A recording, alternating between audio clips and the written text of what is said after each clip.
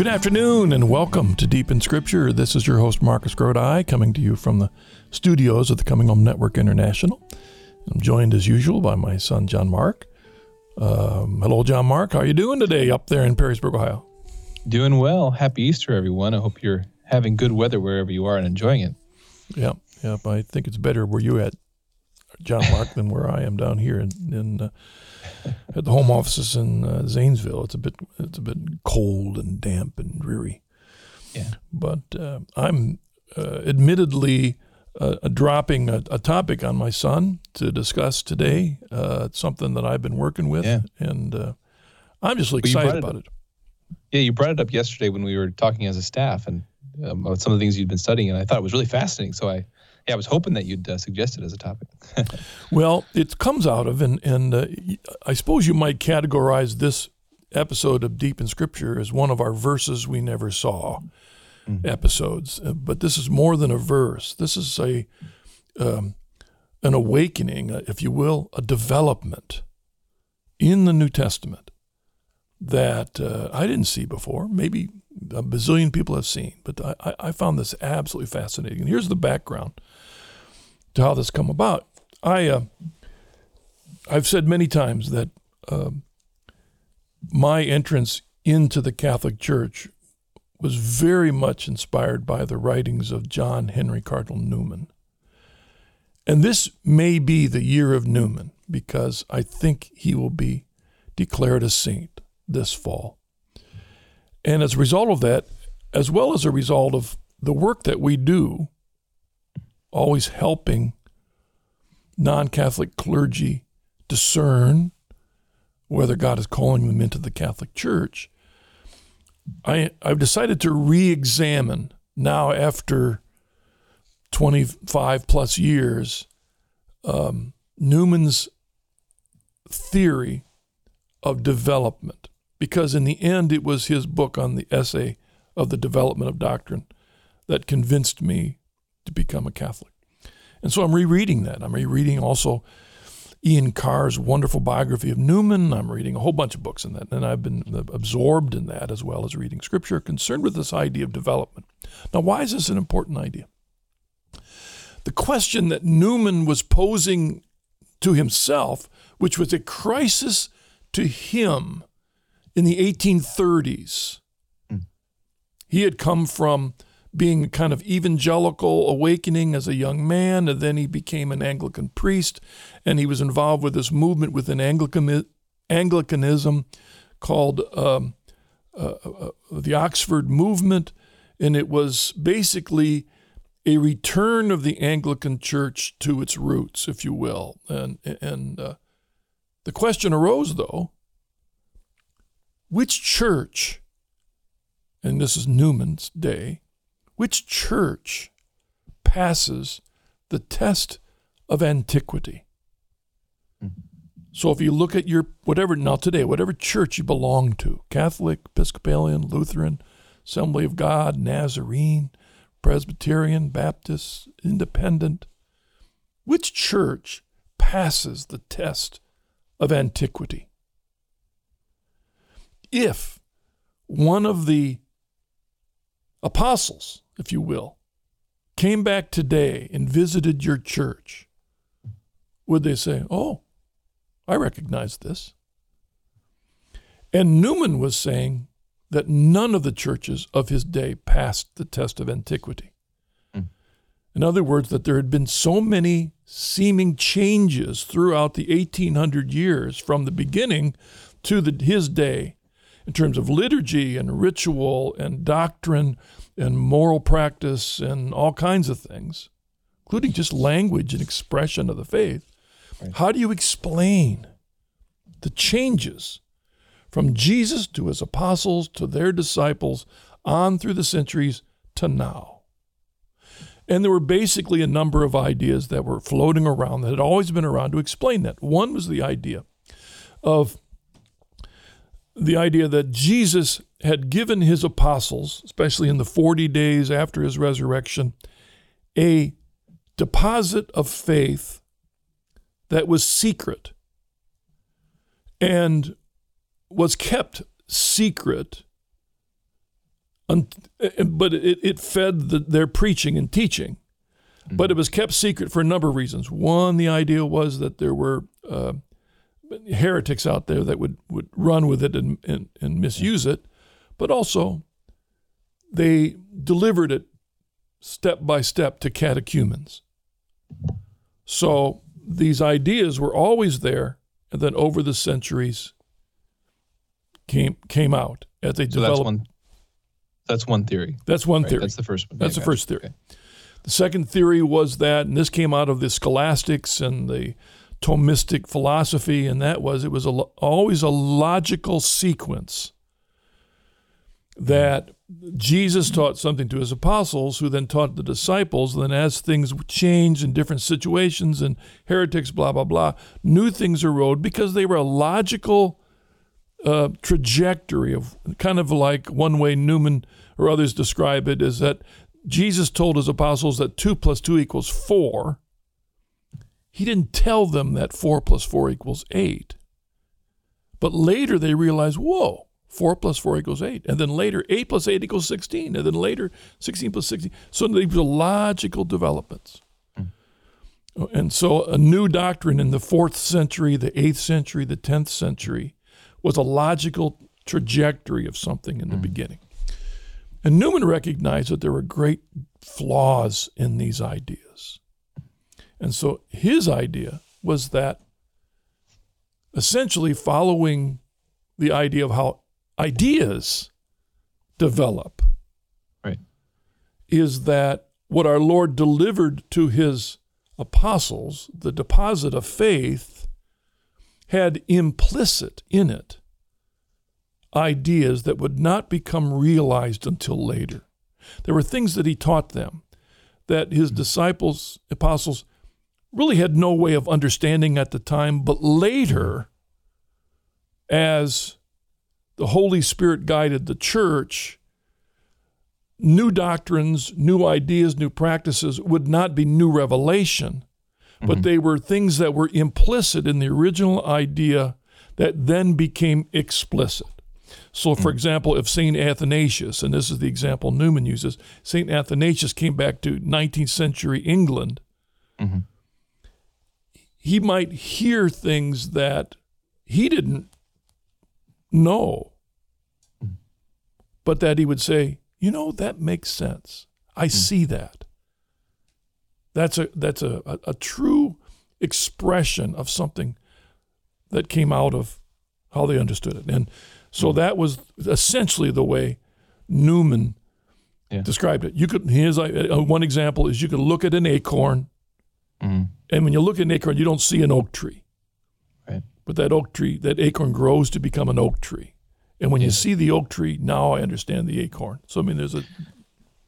Yeah, and it's a good point here in the sense that as you started with, as Newman pointed out, that there's been development. It doesn't matter which particular church you think is the church, development has occurred. So what theory of development of practice and teaching and doctrine, which one makes sense, which one's authentic? And then with that in mind, you can kind of rerun the test of antiquity, but with a more correct lens to see, well, what church really is in continuity with the teaching of the apostles and the teachings of Christ. And those of you who've followed anything that we do with the Coming Home Network, you know that we've quoted Newman's statement from the introduction to the essay on development, in which he says, to become deep in history is to cease to be Protestant. Right. And that was an expression of Newman's experience. He wasn't saying that everybody that becomes deep in history becomes Catholic. That was not his point. But he says in the paragraphs leading up to that quote that the more you look at history and you look at how the church has grown, the one thing you don't find in antiquity is modern Protestantism. You don't find a direct connect between what happens in Protestant churches and what often Protestants believe and teach. You don't find a direct trajectory from the earliest church, and not even the New Testament. And that's the fourth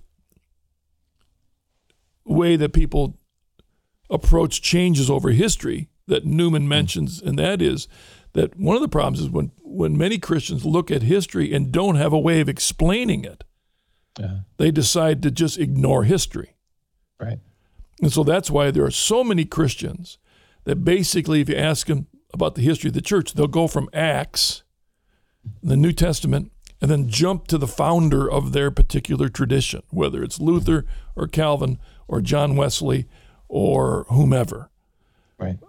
They know very little history between the New Testament and their present founder, and part of it is because how do you explain the changes?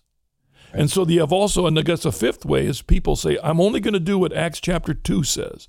Our church is going to be the New Testament. And the truth is, whenever anybody tries that, they cannot avoid the interpretation of that into a culture. Yeah.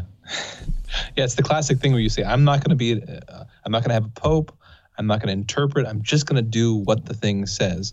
But you can't do it without making an interpretation, because you're deciding what to draw from, how wide or narrow your scope is, who you're listening to, what your influences are, and many things under the surface that you can't detect in terms of your own baggage and your own prejudices.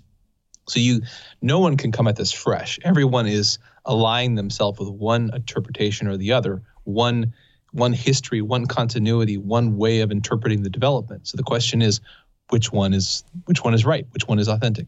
Yeah, and it comes down to mea culpa, mea maxima culpa. I mean, Lord, forgive me, because I am blind to the baggage that I bring when I think I'm interpreting Scripture purely.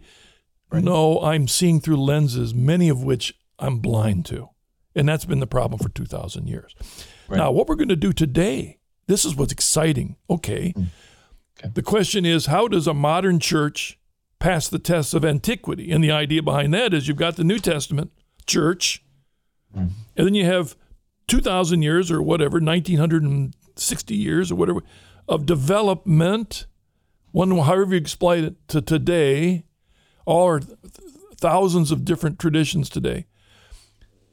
Let's don't deal with that.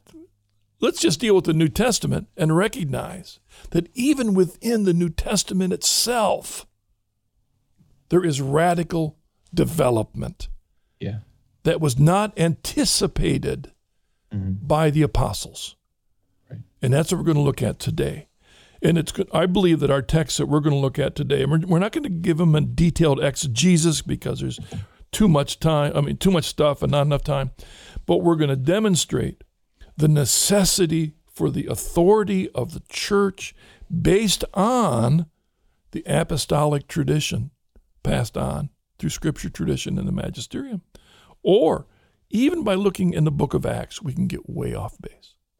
And we're going to look at Acts. We're going to begin with Acts chapter 10, verse 34 through 48, and then we're going to jump to Acts 15. Now, I'm still going to have to gab for a little bit because I want to give you the context. We're looking at a sermon preached by Peter, if you will, and it's in chapter 10 of Acts. And if you want to get the background to what we're talking about, you really need to read the entire chapter 10 of Acts.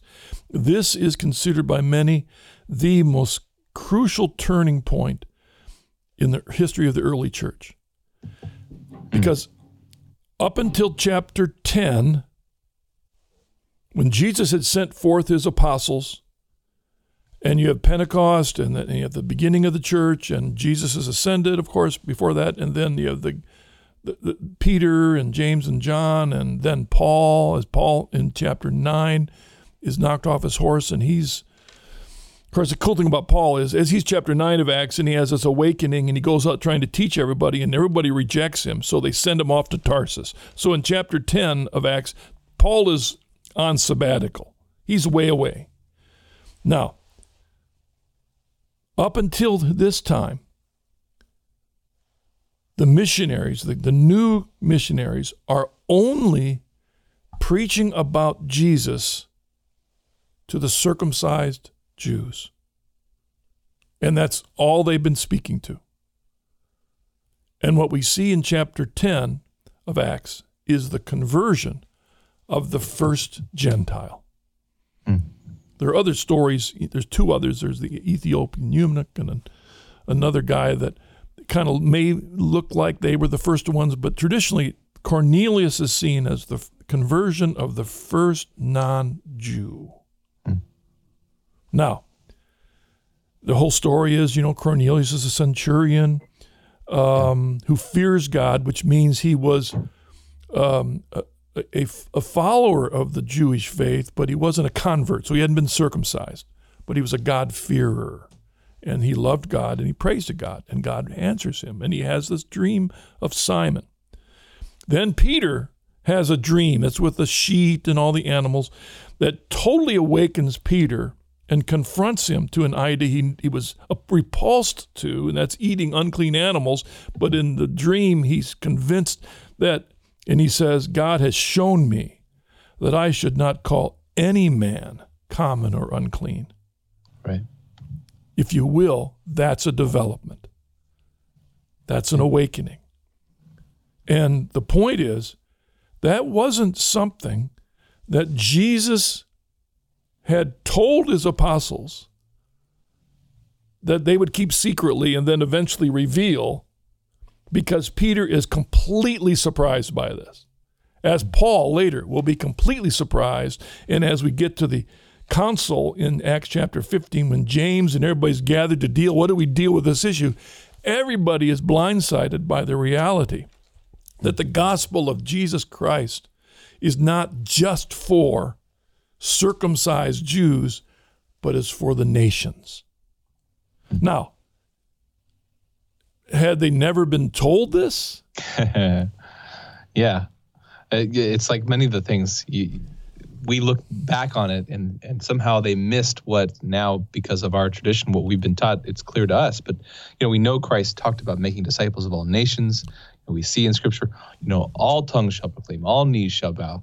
And it was certainly, within Jesus, with Jesus's actions and his words, much of this is subtly evident. But we can also see how from their perspective with the kingdom and with the Messiah, this was sort of an idea that lay dormant until the Holy Spirit was really ready to convict them of the deeper truth about evangelizing the world.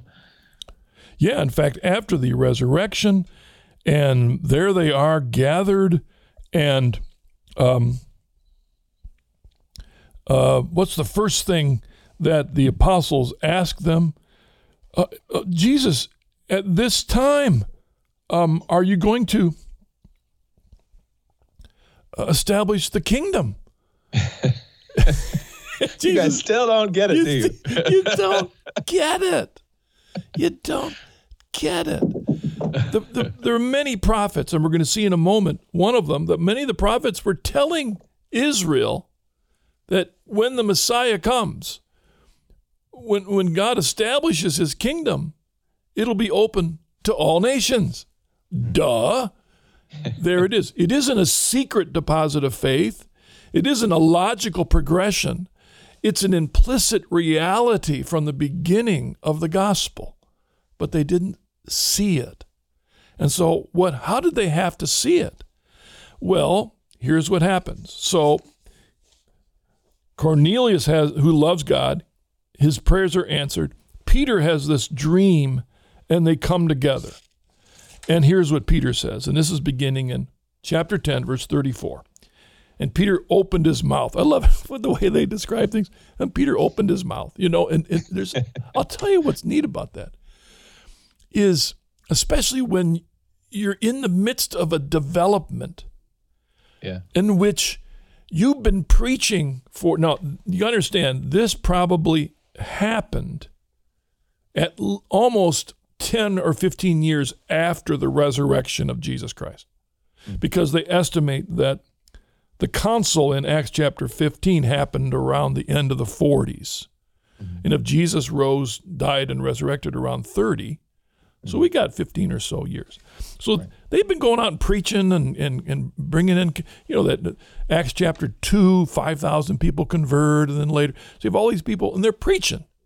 And if a publisher had cornered Peter and James and John and said, you need to put a book out on this, on what you're preaching, they would have put books out, and he'd be standing there realizing, oh no, what I said in those books wasn't all correct. Those books would have only said that the gospel went to the circumcised Jews. And now he realizes, oops, I didn't see it. But that's when he says, I said, God has shown me that I should not call any man common or unclean. What I wrote in volume 2 of my dissertation was wrong. That's what he's admitting here. And so the fact that Peter opened his mouth was his way of saying, mea culpa, mea maxima culpa. I was wrong. And then he said, here's what he says. Truly I perceive that God shows no partiality, but in every nation, anyone who fears him and does what is right is acceptable to him. Now that in it, simply of that, was a confession of Peter that has changed the history of the church. I'm a Gentile. You're a Gentile, my son. Mm-hmm. We can go a long way back, and I'm sure maybe there's some Jewish blood in there, but I don't know of any. I didn't send my DNA off to one of those. Didn't show up in the ancestry data that we. I know I was French and English and British.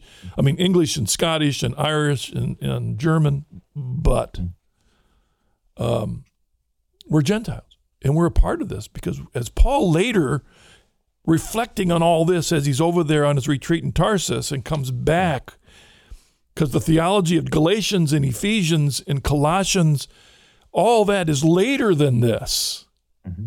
As Paul is awakened to the meaning of this development, and then he has to take all of his teaching as a Pharisee and translate it through the Sermon on the Mount into this new understanding of the gospel. Right. And so Peter goes on, you know the word which he sent to Israel, preaching good news of peace by Jesus Christ. He is Lord of all.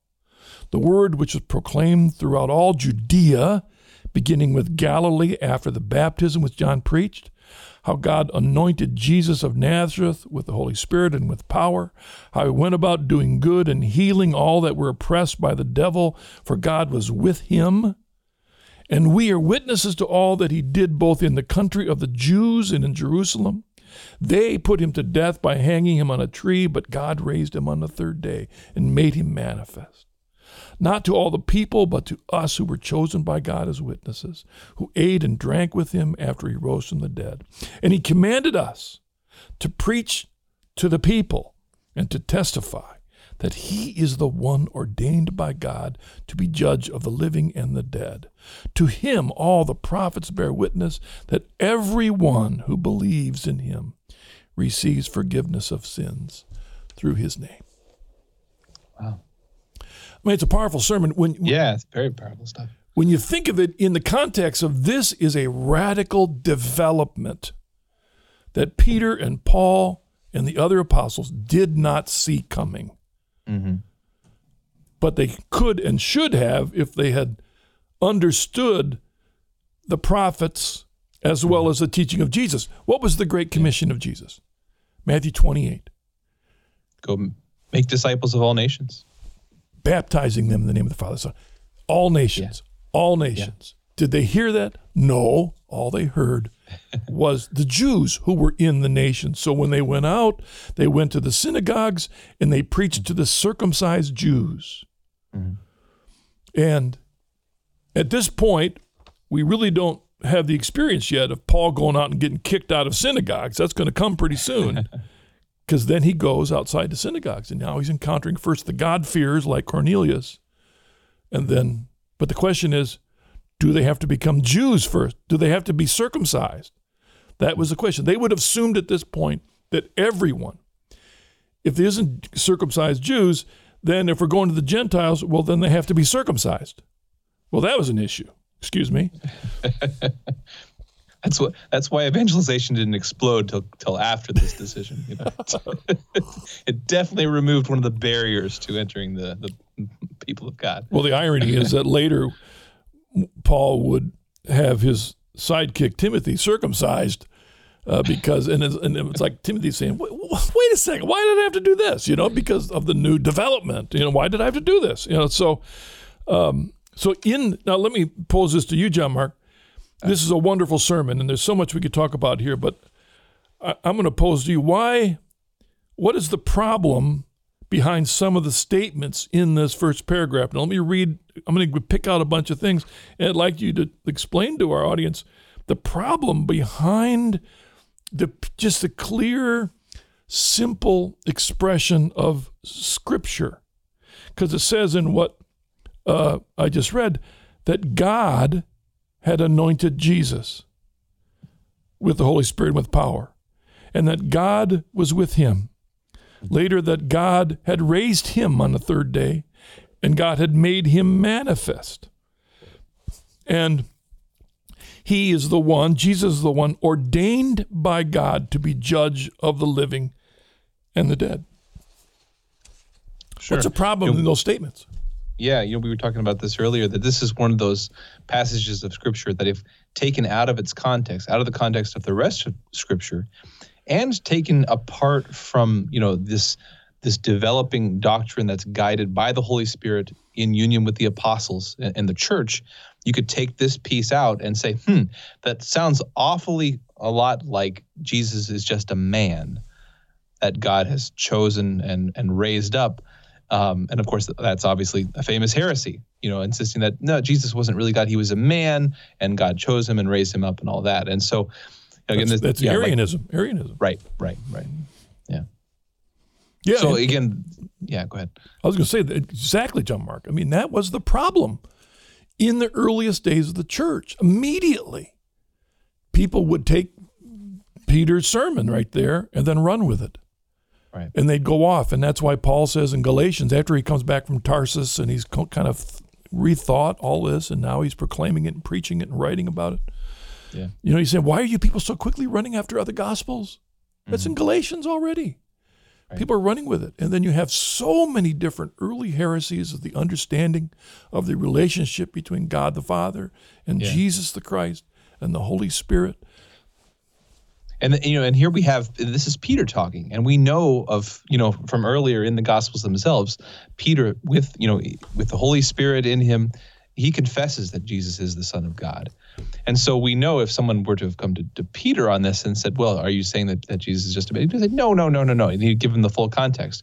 But of course, another aspect of this passage, both this from Acts as well as Acts 10 and then Acts 15, is that the people involved here, this isn't a development that just happens by some random believer. No, these are the apostles. It's in the apostles that Christ gave this teaching authority, that it's through them that the Holy Spirit inspires them to this deeper development of their understanding of the truth that were preached to them from Christ. So Peter realizes first in a dream, he's convicted by the Holy Spirit that God has shown me that I should not call any man common or unclean. And then he meets with Cornelius and his family and the gathering.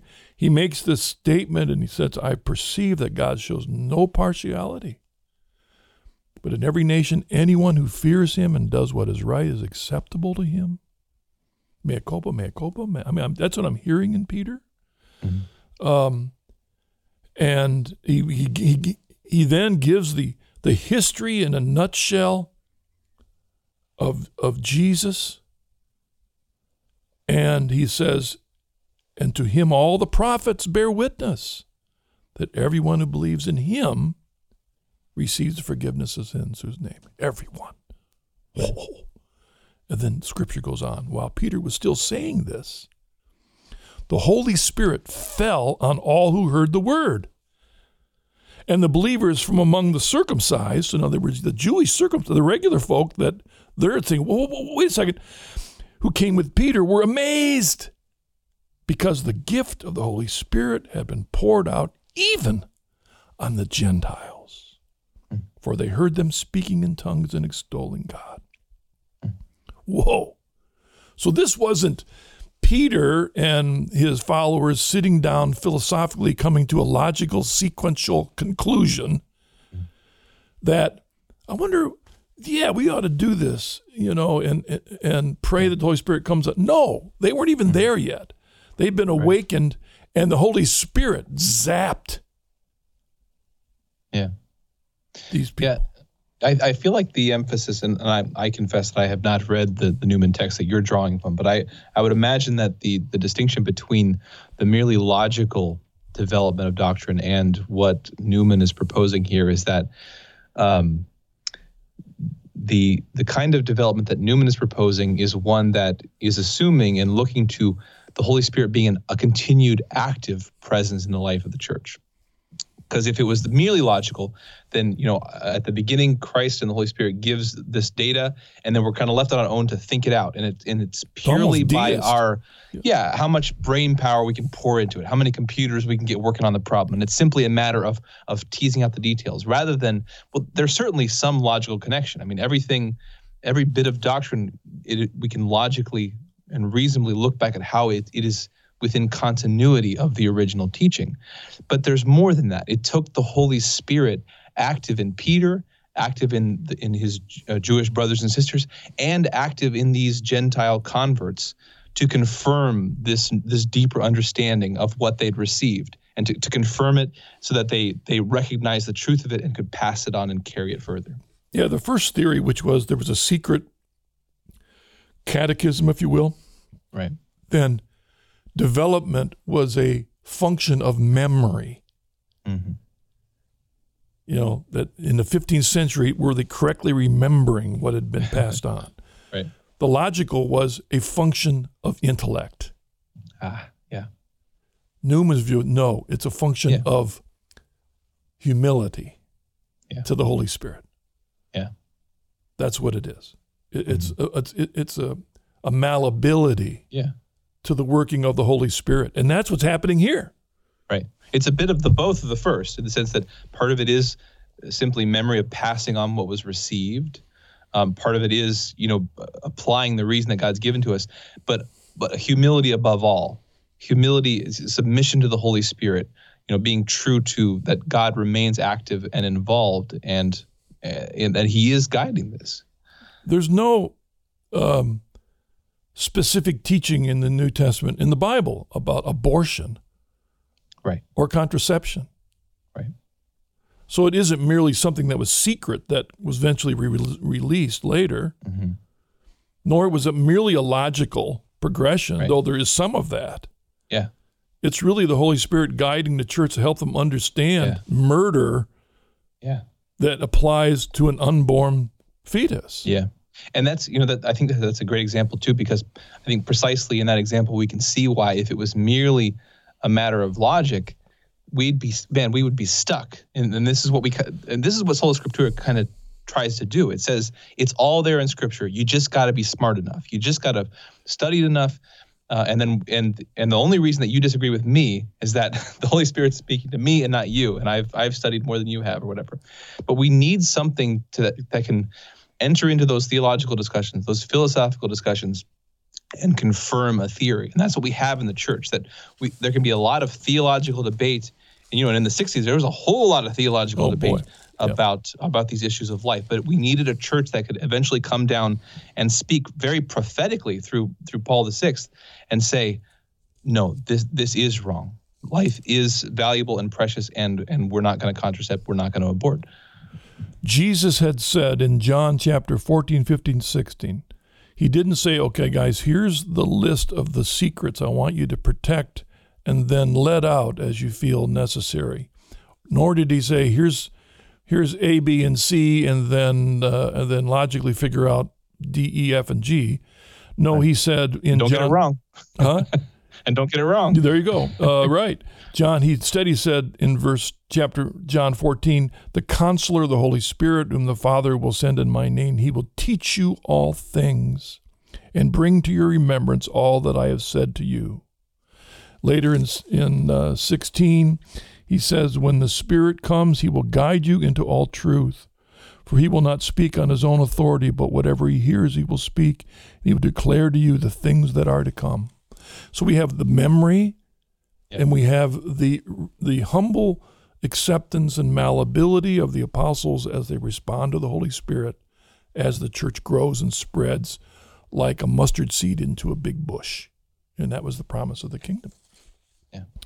And so, John Mark, as you pointed out, without this, sola scriptura people can take this and end up with Arianism. This is God choosing a man. No, that we need to listen to Holy Spirit guiding the church as the church is challenged. And that's why the church, under the guidance of the Holy Spirit, eventually understands that God is three in one. Right. And what that means, that Jesus is fully God and fully man. Well, what does that mean? How many wills does he have?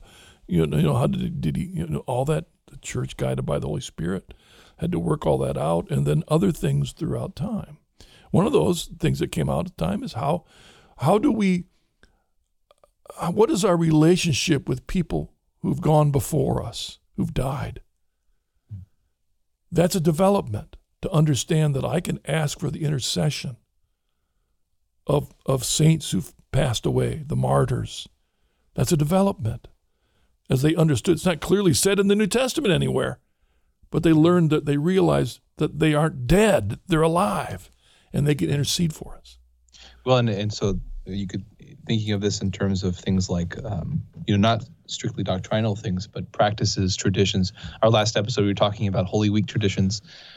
We're told in Scripture, and you can give the chapter and verse, that, you measure a tree by its fruits. And so, when we talk about certain, devotions and practices of ways of praying, different prayers, different modes of praying to God, these aren't a logical progression from what we find in a particular scripture necessarily, and they look very different in Eastern churches. They look very different in Africa. They look very different in South America, even though we're worshiping the same God, even though we're all Catholic and we have the sacraments.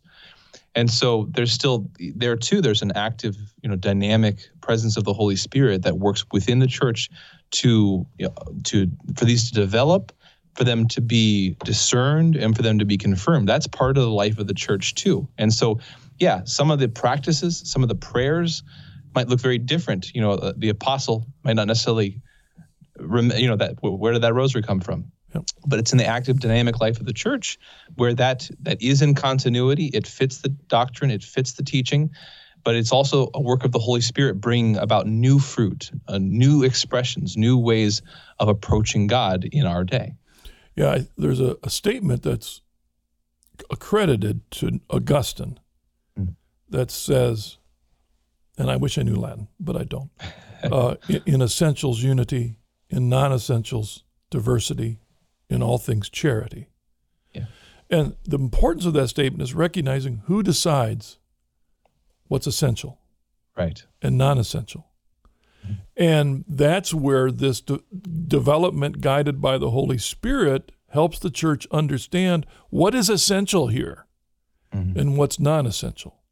Right. In other words, you have some people saying, well, Jesus was just a human being that God raised up, pointed, guided. Right. And the church says, no, that's not diversity. Right. No. It's essential that we recognize that's a wrong understanding of Jesus. And the church, says there are some things you can't go to.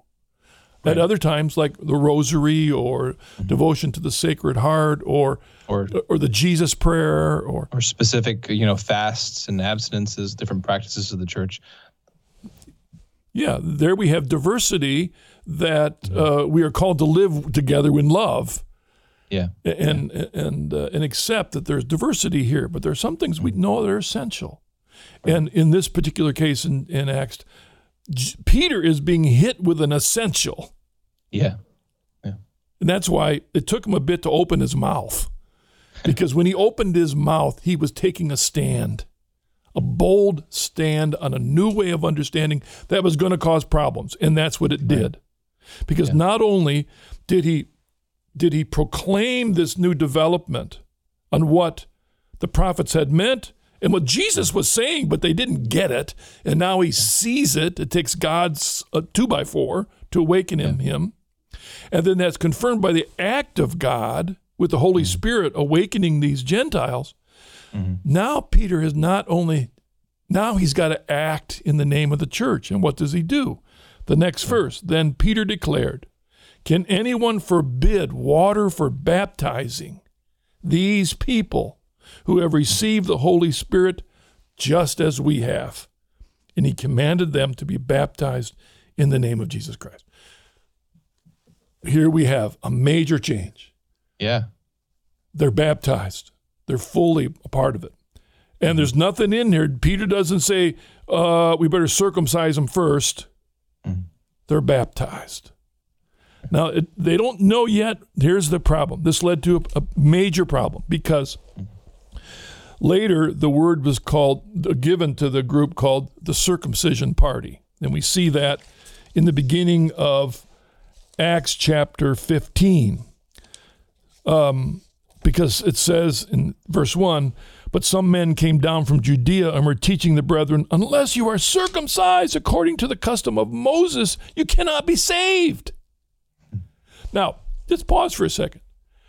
Are these bad Christians? These are Christians saying this. Are these bad guys? What are they? These are what's called traditionalists.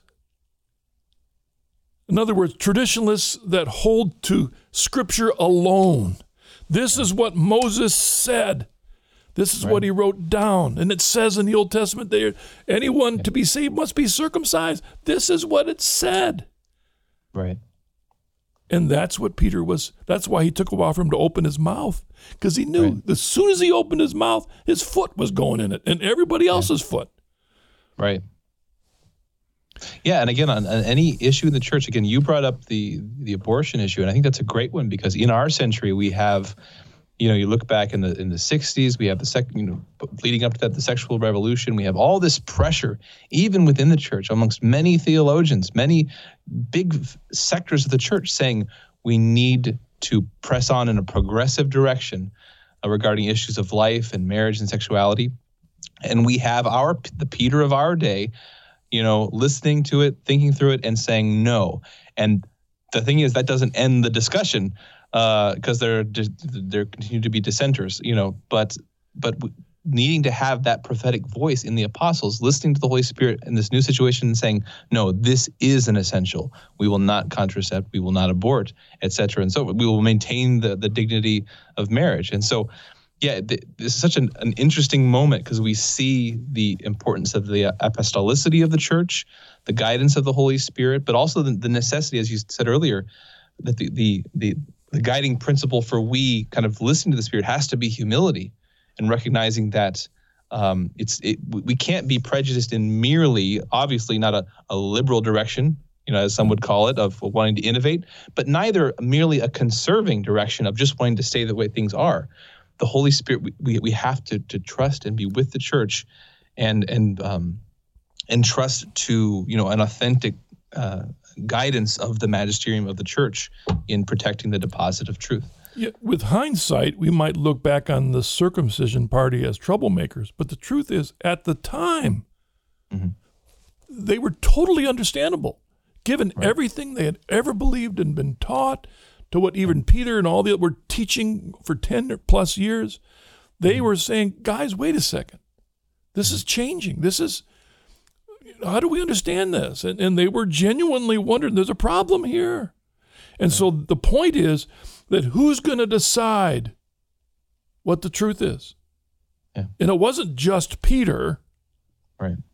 It wasn't just Paul, because it says that they all came to Jerusalem.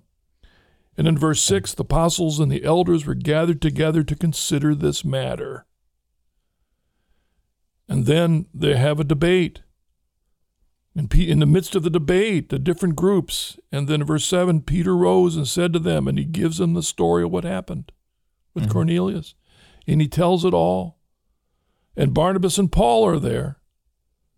Because it says the assembly is silent because Peter has spoken. And then they listen to Barnabas and Paul as they relate what signs and wonders God had done through them among the Gentiles. God's not just doing this with Peter, he's doing it with Barnabas and Paul. It's happening. God is doing something. And then it says in verse 13, after they finished speaking, it says, and this is the section that I want us to look at, beginning with chapter 15, verse 13. They're all there, and then James stands up. And James is the bishop of Jerusalem. Right. Now, in the early church, I'm going to make this episode last about 4 days, but there's something important. In the early church, what we immediately see, there's kind of two groups of people. There are the missionaries, and there are the local leaders. So you have apostles, prophets, preachers, evangelists that are going out and taking the gospel. And when they go out and they get a community, then a leader is established. An elder, a bishop, or a presbyter. Sometimes those names were interchangeable in the early days. So some say, well, I thought Peter was the head of the church. No, well, Peter's out. He's evangelizing. He's an apostolic missionary, but he's out and around. But the apostle established to be in the place is James, who's the bishop or president of the church in Jerusalem. And so after they had their big debate, and here Peter spoke, and Barnabas spoke, and Paul spoke, and here it all is, and are they going to have a democratic vote on it, as modern denominations do? If they just, it's crazy. Think about all the modern denominations that are gathering once a year to vote on morality, right? To change morality. And then one year it fails, the next year it fails, then pretty soon the votes, and pretty soon it wins. And so we've just decided what's more. It's absurd. But that's not what happened here, because it says, after they finished speaking, James replied, "Brethren, listen to me. Simeon," Peter, "has related how God visited the Gentiles to take out of them a people for his name. And with this, the words of the prophets agree." And this is significant because now James remembers. The Holy Spirit helps James. You remember? And James says, I remember. Because he remembers that in the prophet Amos. And the prophet Amos is talking about the destruction and the eventual coming of the Messiah. And at the end of Amos says, "After this I will return, and I will rebuild the dwelling of David, which has fallen. I will rebuild its ruins, and I will set it up, and the rest of men may seek the Lord, and all the Gentiles who are called by my name, says the Lord, who has made these things known from of old." So the coming of the Messiah, this Old Testament, will be to the world. To the world. And James remembers, we were told. We were told. It was kind of implicit there all along, but God is now calling us to make it explicit. So that's what he says. He goes on to say, "Therefore, my judgment is that we should not trouble those of the Gentiles who turn to God, but should write to them to abstain from the pollutions of idols, and from unchastity, and from what is strangled, and from blood." And those specific little guidelines would sound kind of strange. Well, that's because these Gentiles were coming out of pagan cultures where these were the pressures in their culture. Their pressure wasn't to be circumcised. Their pressure was to do these things. Right. And so they set guidelines for these Gentile pagan converts. But the one thing he didn't say they had to do was to be circumcised. And so that was the major thing. They didn't have to become circumcised Jews first. All they had to do was surrender to Jesus Christ, and they could be baptized and a member of the family. Yeah, it's just a great passage here. And I think one thing it should, again, remind us, once again, as you said earlier, humility and trust in the Holy Spirit here. I mean, we went into a little bit earlier, the dynamic that we see even today that we wrestle with as Christians on where's the world going, where's the church going, and we see some infighting in the church, and we see worry and anxiety. I think the one thing we mustn't have is an anxiety, a lack of hope that the Holy Spirit is guiding. Now, I think we see even in these passages, the Holy Spirit does ask each of us to live our life abiding in Christ, to speak our conscience, to have good constructive dialogue along these things, but also to trust that in the end, the church guided by the Holy Spirit through Peter and through the bishops, the Holy Spirit will guide the church into truth, and that. So we need to proceed with a confidence that we can debate and we can wrestle, we can pray with these things, but we needn't proceed with fear that the Holy Spirit has abandoned the church. That's the key. That in the end, God's will be done, and the Holy Spirit will guard the church, and the gates of hell will not prevail. And here's a great example how in the very life of the apostles, there is development, an awakening to a new understanding. Were there more developments in the New Testament? Indeed there were, because that's why many, especially Protestants, have a hard time putting together the teachings of Jesus and the teachings of Paul, as well as the teachings of James. And we see the development. And, here we have James. Well, James wrote a letter, and many believe that the letter James wrote James was one of the earliest books of the New Testament. In other words, before the theology of Paul, if you will.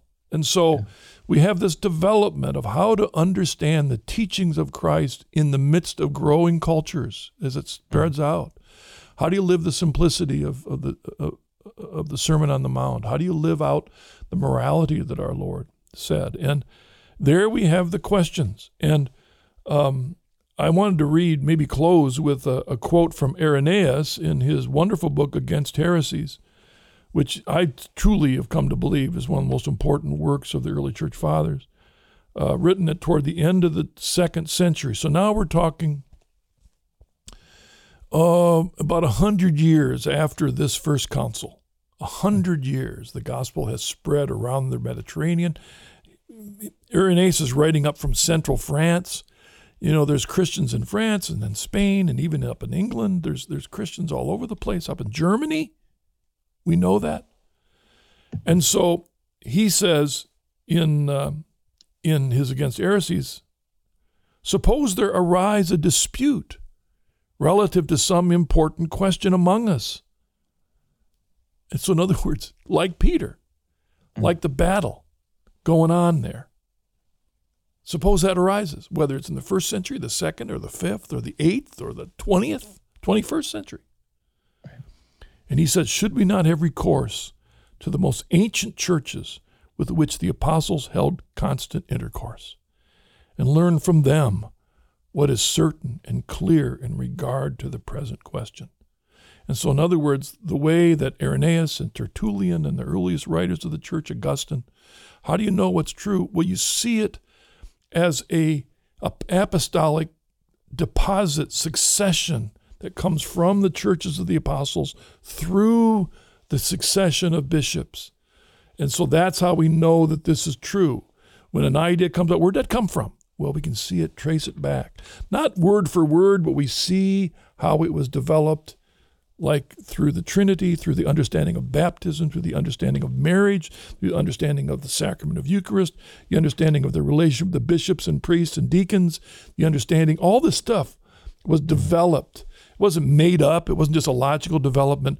It was the guidance of the Holy Spirit through this apostolic thing. And Irenaeus says, for how should it be if the apostles themselves had not left us writings? So already Irenaeus, in his book, quotes from almost every New Testament book.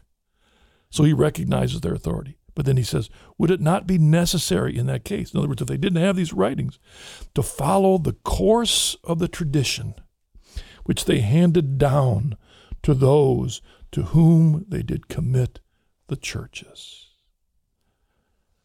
That's why it isn't sola scriptura. Right. That's why we believe in the authority of the church guided by the Holy Spirit, to make sure that we're following what is true. Yeah. That's why the history is so crucial, because the history of the church is the story.